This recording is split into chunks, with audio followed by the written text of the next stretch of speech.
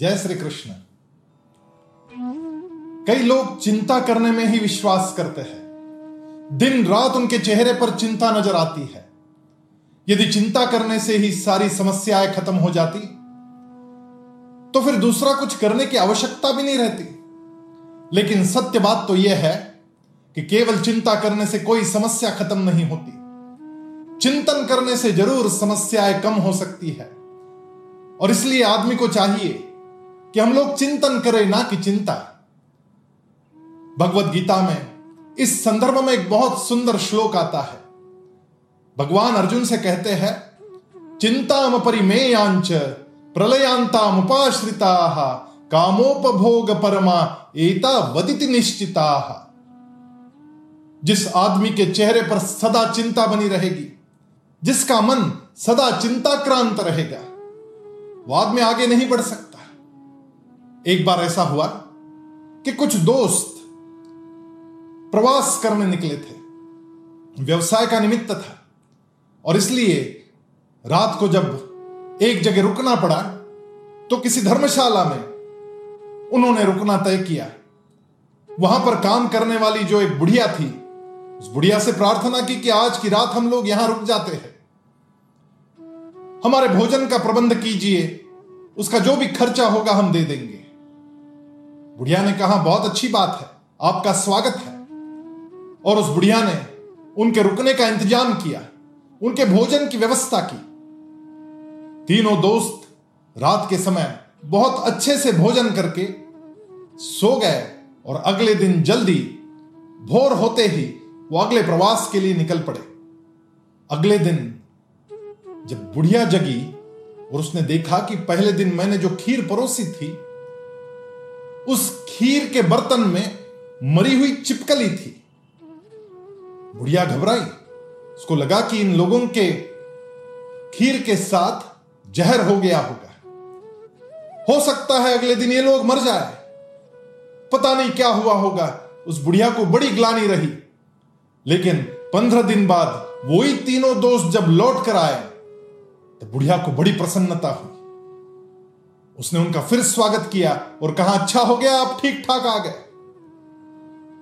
इन तीनों दोस्तों ने पूछा कि आप ऐसा क्यों पूछ रही है, हम तो ठीक ठाक ही आने वाले थे। उस बुढ़िया ने कहा, नहीं, बात वो नहीं।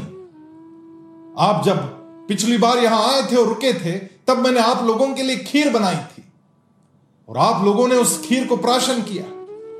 उस खीर को आपने खाया, लेकिन अगले दिन सुबह जब मैं बर्तन मांजने बैठी तब मुझे पता चला कि बची हुई खीर के नीचे एक छिपकली मरी हुई थी। उस छिपकली का जहर हो सकता है उस खीर में मिल गया होगा। हुआ यूं था कि इन लोगों ने जब खीर खाई तब उसमें कोई छिपकली नहीं गिरी हुई थी, लेकिन रात को वो बर्तन जब खुला रह गया तो एक छिपकली वहां पर आई और वो खीर खाने के चक्कर में वो छिपकली उस बर्तन में गिर गई और मर गई। अगले दिन बुढ़िया को लगा कि पहले से ही उस बर्तन में छिपकली गिरी हुई थी।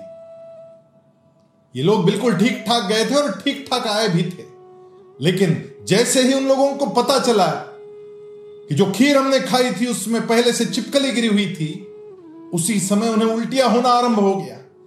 उनमें से 2 लोग तो बिल्कुल उनकी हालत ऐसी हो गई कि उनको अस्पताल ले जाना पड़ा।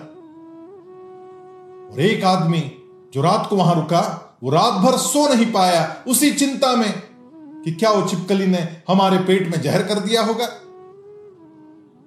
जब चिंता हो जाती है तो ये सारे प्रश्न मन में निर्माण होने लगते हैं और हमारा सुव्यवस्थित जीवन अव्यवस्थित हो जाता है।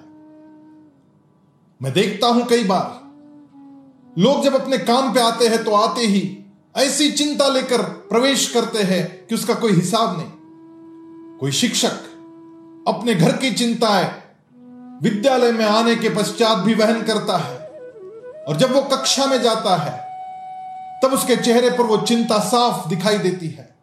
ऐसे चिंताक्रांत चेहरे का शिक्षक देखने के बाद जो छात्र सीखने सामने बैठे हैं, उनकी हालत क्या होती होगी। और चिंता करना ये उन लोगों की आदत बन जाती है। हमारे चेहरे की मुस्कान जो घर की चिंता है वो घर पर छोड़कर काम पे आना चाहिए, और जो काम पर हम लोगों को चिंता होती है वो काम छोड़कर जब हम घर जाते हैं तब काम पर ही छोड़कर चली जाना चाहिए। यह हमसे होता नहीं, और ऐसी चिंता लेकर के जो काम करते रहते हैं उनके काम का विनाश होता है। भगवान का यही कहना है। भगवान के इस कहने को हम ठीक से समझे, चिंता से मुक्त रहे, प्रसन्न रहे, आगे बढ़े और विजयी बने।